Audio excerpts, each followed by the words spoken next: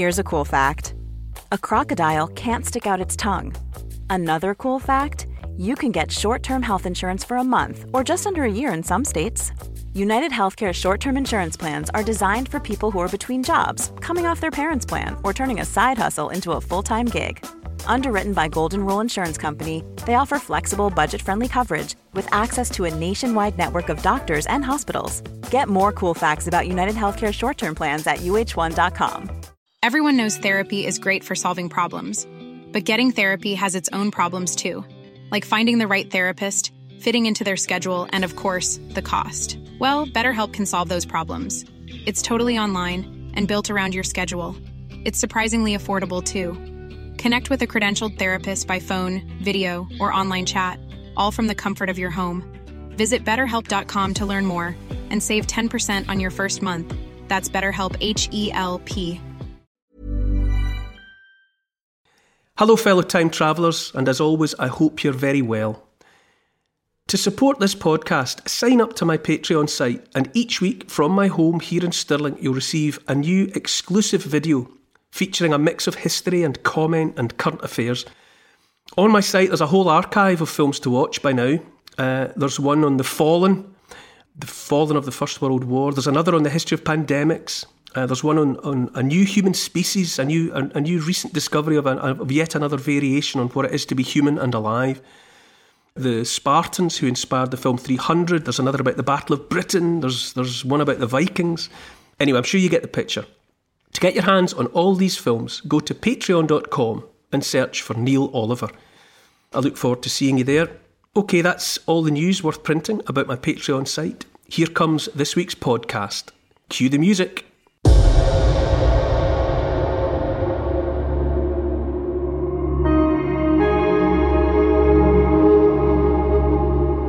She is fundamental to the beginning of the better comprehension of the story of planet Earth.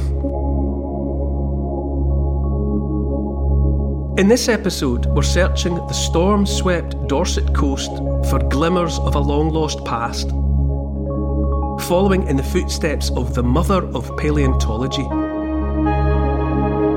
a fossil hunter extraordinaire. Ichthyosaurs, ammonites, belemnites, plesiosaurs, often working in foul weather and in dangerous, precarious locations. Her discoveries were appropriated, in the early days at least, without credit by the scientists of the day. But through perseverance and ability, sheer genius, she excelled, discovering the world that rests beneath all our feet. I'm stepping out across Britain to discover 100 remarkable places that have shaped you, me, and the whole world. I'm Neil Oliver, and this is my love letter to the British Isles.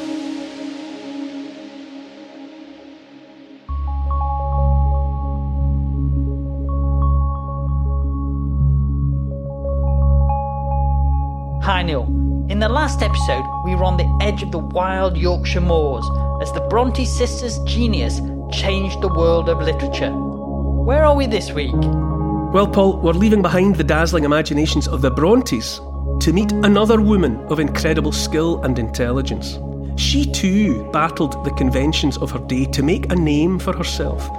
We're breaking rocks with Mary Anning on the magical Jurassic coast in the beautiful seaside town of Lyme Regis. Lyme Regis it's famous for a variety of things really, but perhaps for most holidaymakers and day trippers, it's famous for fossils. And it's famous for fossils because it sits on a part of the coast of England that is known to geologists as the Jurassic coast. There's a strip of coastline many miles long that sits on materials and sediments laid down 190 million years ago during the period known to geologists as the Jurassic. It was laid down at a time when that part of what becomes England was elsewhere on the globe and it was underwater. It was under a shallow sea, and what was laid down was sediments full of sea creatures, ammonites and belemnites, those little curly cone-like fossils. Lyme Regis is famous for it.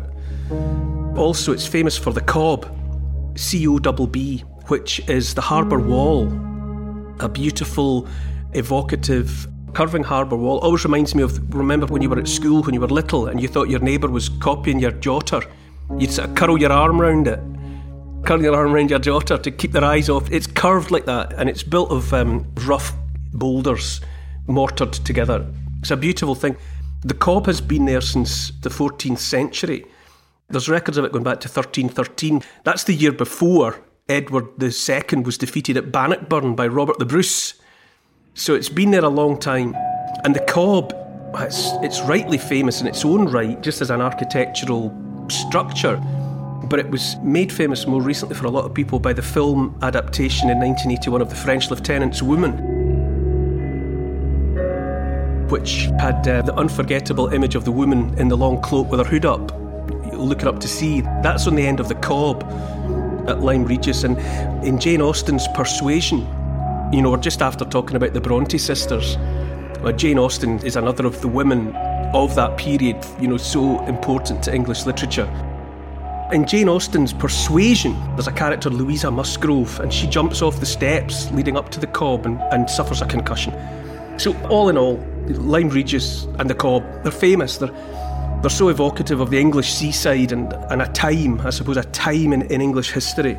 But back to the fossils. It's really the fossils and the Jurassic coast that Lyme Regis is so famous for. And most famous of all in that context is Lyme Regis is home to the mother of paleontology. Paleontology being the study of that ancient past via fossilised remains of ancient living creatures. And the so-called mother of paleontology is fossil hunter extraordinaire Mary Anning, who is, it's fair to say, she's a giant in the field of paleontology. The advances that she made, the steps that she took into a better understanding of the deep history of planet Earth, no one has done more. And it's made all the more remarkable for knowing a little bit about who Mary Anning was and the circumstances that she came from. She was born in 1799, really into, well, we would certainly consider it poverty. They lived in a little house so close to the sea that it often flooded in a storm. Mary was one of 10 children born to Richard Anning and his wife, Mary. And so Mary Anning, little Mary, was one of 10 children, but only she and her elder brother Joseph survived into adulthood. Last time when we were talking about the Bronte sisters and how they grew up in the parsonage at Horth, surrounded by a cemetery, and we were talking about how, the gravestones in places like that are just full of children's names. Child mortality was so high, there was no contraception to speak of other than abstinence, and so women could be pregnant one after another for the entirety of the fertile years of their lives, and for lots of reasons, so many of the children just didn't even make it to their first birthday. A small percentage made it to the age of 5, and then a smaller percentage again made it into adulthood. It was tragic, and Mary Anning's family was another exemplar of that tragic state of affairs.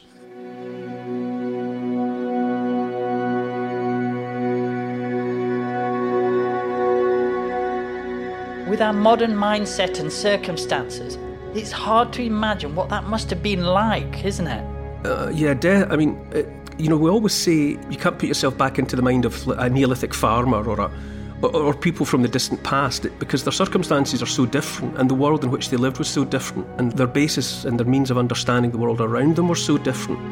And that's in the case of the distant past, but the 18th century is not so distant, and Mary lived into the 19th century, of course, so it's not that distant. And yet to try and empathise with those people who were seeing so many people, their children, die in front of their eyes, and yet they still had to get on with life.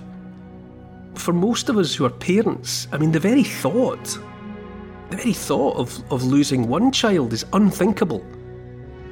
And yet for people not so far out of reach in terms of time, it was a commonplace. And clearly to put that behind us and to have conquered that kind of child mortality, at least here in the West, is of course the most wonderful achievement. But nonetheless, at the same time, it has made us very, very vulnerable to death. We dread it and are terrified of it in a way that almost infantilises us. And the COVID pandemic, I think, has thrown that into sharp relief. That's why the past is so instructive. You know, these people who lived in a world not so far out of reach from us, really, and they had to cope with death. They had to get on with their lives, burying their children as they went. So yes, so Mary, little Mary Anning, she was one of 10, but only she and one of her elder brothers survived into adulthood. And Richard, the father, he was a carpenter, a cabinet maker. But to supplement his income, which was meagre, he collected fossils on the beach. Lyme Regis would regularly, through the winter months in particular, be battered by storms, and the soft sediments and limestone of the coastline there, it erodes quickly. And so it would often be the case that you'd go out after a storm and the ammonites and other fossils would be there on the beach like dropped coins. And he knew what they were, and he was, entrepreneurial enough to be about the business of getting the kids involved, and they would clean them up and they would sell them to make a few more pennies to add to the family purse. And Mary and Joseph got involved with them. Little Mary and Joseph were involved in that. And it was just as well that he taught them as much as he did in the time that he had, because he died in 1810 when Mary Anning was just 11. And so the family were left behind with debts. So their circumstances were made even more difficult than they had been before. And they got a little bit of poor relief from the parish. But Mary and Joseph, young though they were, set about the business of collecting fossils in their own right. And it became important.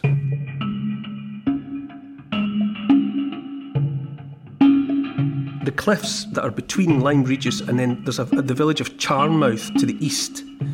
It's a slice. If you imagine, the mainland is made up of various different chunks of different periods of geological time, all just pressed together. Scotland didn't really join up with the rest of it until about 60 million years ago.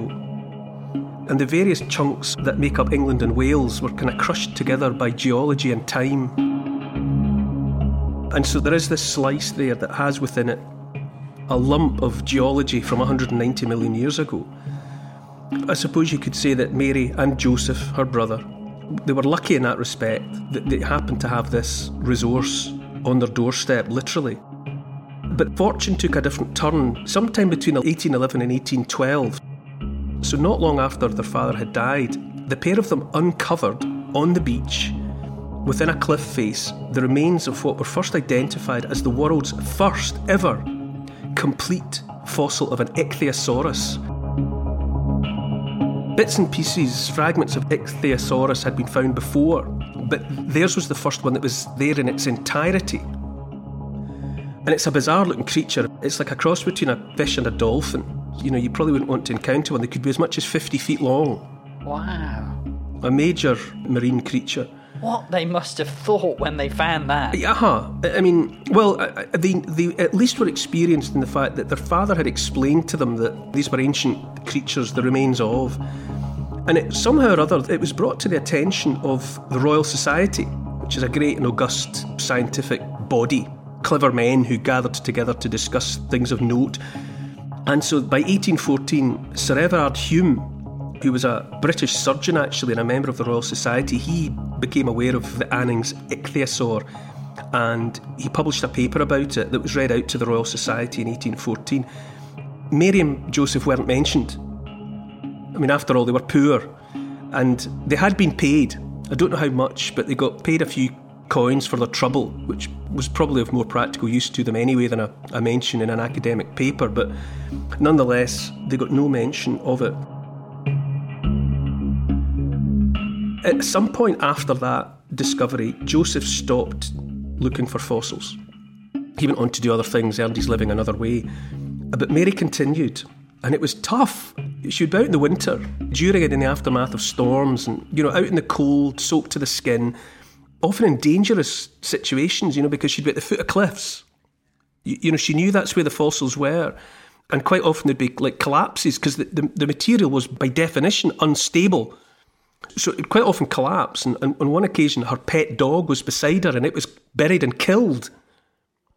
Nonetheless, she was never put off and she carried on. And the really amazing thing, given her the fact that she had had no education to speak of, she began her own research. She got her hands on scientific journals and started, I mean, can you imagine? I mean, scientific journals of they're inscrutable. The language of them and the level of scientific background that they expect. And somehow or other, Mary Anning began working her way through these, deciphering them. You can imagine her sort of working through them almost like they were in a foreign language. But she learned, and she began thinking about it and understanding what was going on. She found more Ichthyosaurus and also other species never before known. In 1824, she had the discovery of a lifetime when she found the world's first Plesiosaurus. Now, that's the gigantic dinosaur creature that's often invoked to explain the Loch Ness Monster. It has been suggested by many that if the Loch Ness Monster exists, it's a survivor from the Jurassic period, a Plesiosaurus, a gigantic marine creature. Well, she found the world's first. In 1828, she discovered the very first pterodactyl. Well, the first to be found anywhere outside Germany. Pterodactyls are the kind of like flying dinosaurs that everybody knows from Jurassic Park. You know, those terrifying dinosaur vulture creatures. And so she became incredibly well known. People started coming to Lyme Regis not just to take the sea air and not just to look for fossils themselves, but to find Mary. People knew about Mary, the fossilist, as they called her. She sells seashells on the seashore. The tongue twister was written about Mary Anning. Was it really? Yeah, she sells seashells on the seashore. That's Mary Anning. She's the she. And then there was a woman named Lady Harriet Sylvester who came to Lyme Regis and encountered Mary. And she wrote in 1824, and I quote, "The extraordinary thing in this young woman, Mary Anning, is that she has made herself so thoroughly acquainted with the science that the moment she finds any bones, she knows to what tribe they belong. She fixes the bones on a frame with cement and then makes drawings and has them engraved. It is certainly a wonderful instance of divine favour that this poor, ignorant girl should be so blessed, for by reading and application she has arrived to that degree of knowledge as to be in the habit of writing and talking with professors and other clever men on the subject, and they all acknowledge that she understands more of the science than anyone else in this kingdom." Now, it's a bit patronising, this poor ignorant girl, but nonetheless, difficult to interpret it. It's written in the 1820s, so maybe she didn't mean to be as patronising as it seems to us when we read those words, but it makes plain that within her own lifetime, it was understood that she was making strides in paleontology, which was, that was a science that was being invented as they went along.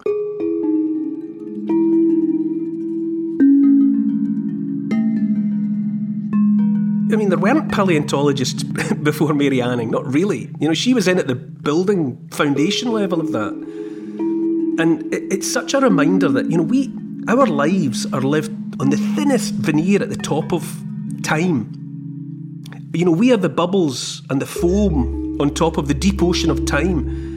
And Mary was working at a time when most people, if they thought about it at all, they believed the literal truth of Genesis.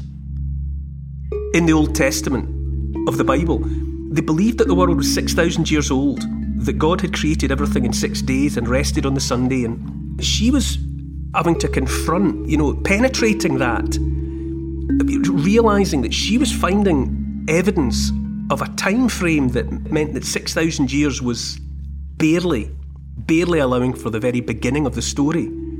And for a woman like her, first of all, women weren't given the opportunity to be educated in the way men were, even if they were from well-to-do circumstances, let alone a poor woman. She was self-taught. She was a genius. She happened to be in circumstances where she was exposed to the reality of fossils, and yet she didn't just take it for granted like so many people did. She studied it. And she had an inquiring mind, and she penetrated into it. And she began to write and to contribute to the fledgling understanding that was to become the science of paleontology. She's nothing less than remarkable. She died of breast cancer in 1847. She had just at that point, just recently been made an honorary member of the Geological Society. And when I say an honorary member, it was the case that the women wouldn't be officially accepted into that society until 1904. Another half a century and more would go by before a woman could really be accepted into the Royal Geographical Society. But, you know, so much, it's flim-flam really, these honours and awards. Her real monument is what she discovered. And if you go to the British Museum or the Natural History Museum, her fossil discoveries are still there. Some of those that are up on display in cabinets or up on the wall are hers. Ichthyosaurus, Plesiosaurus, they're there. And she is fundamental to the beginning of the better comprehension of the story of planet Earth. It began while she was alive and contributing, and there is no more important student of the science of paleontology than Mary Anning. She's just an inspiration and an example to all, male and female, young and old. And you know, what she set out to do, what she was able to do, the contribution she was able to make is second to nobody's.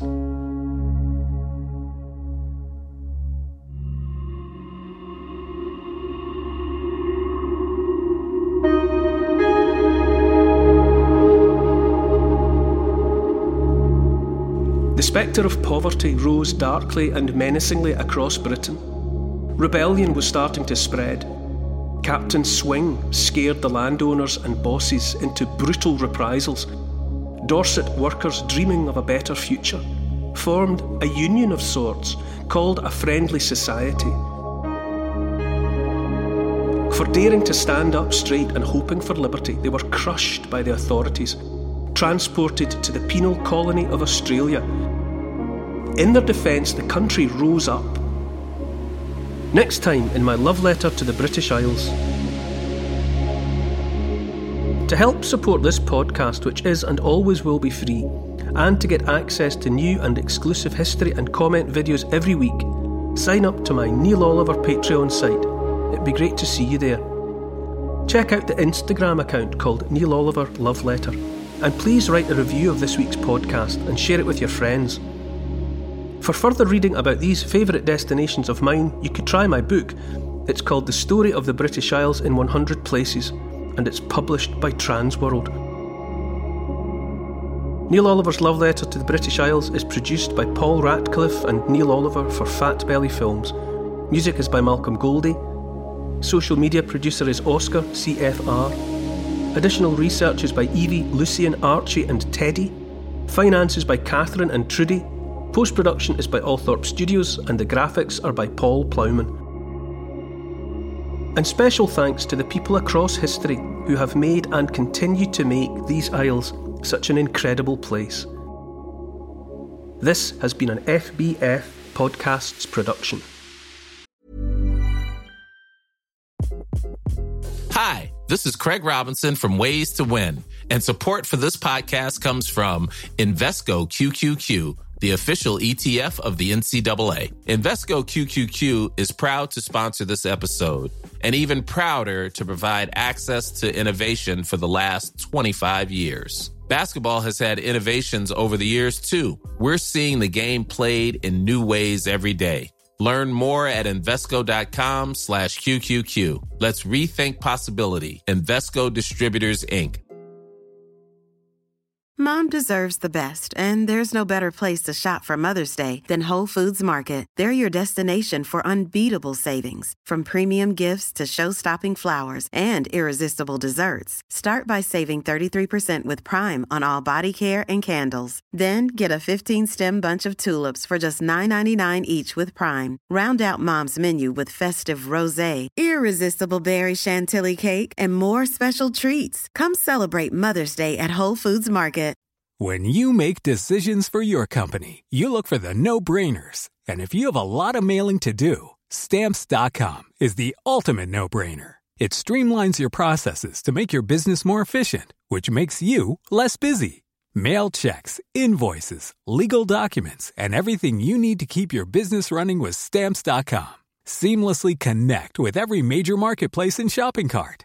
Schedule package pickups and see your cheapest and fastest shipping options from different carriers, with rates up to 89% off USPS and UPS rates. And with the Stamps.com mobile app, you can take care of mailing and shipping wherever you are. Make the same no-brainer decision as over 1 million other businesses with Stamps.com. Sign up with code PROGRAM for a 4-week trial. plus free postage and a free digital scale. No long-term commitments or contracts.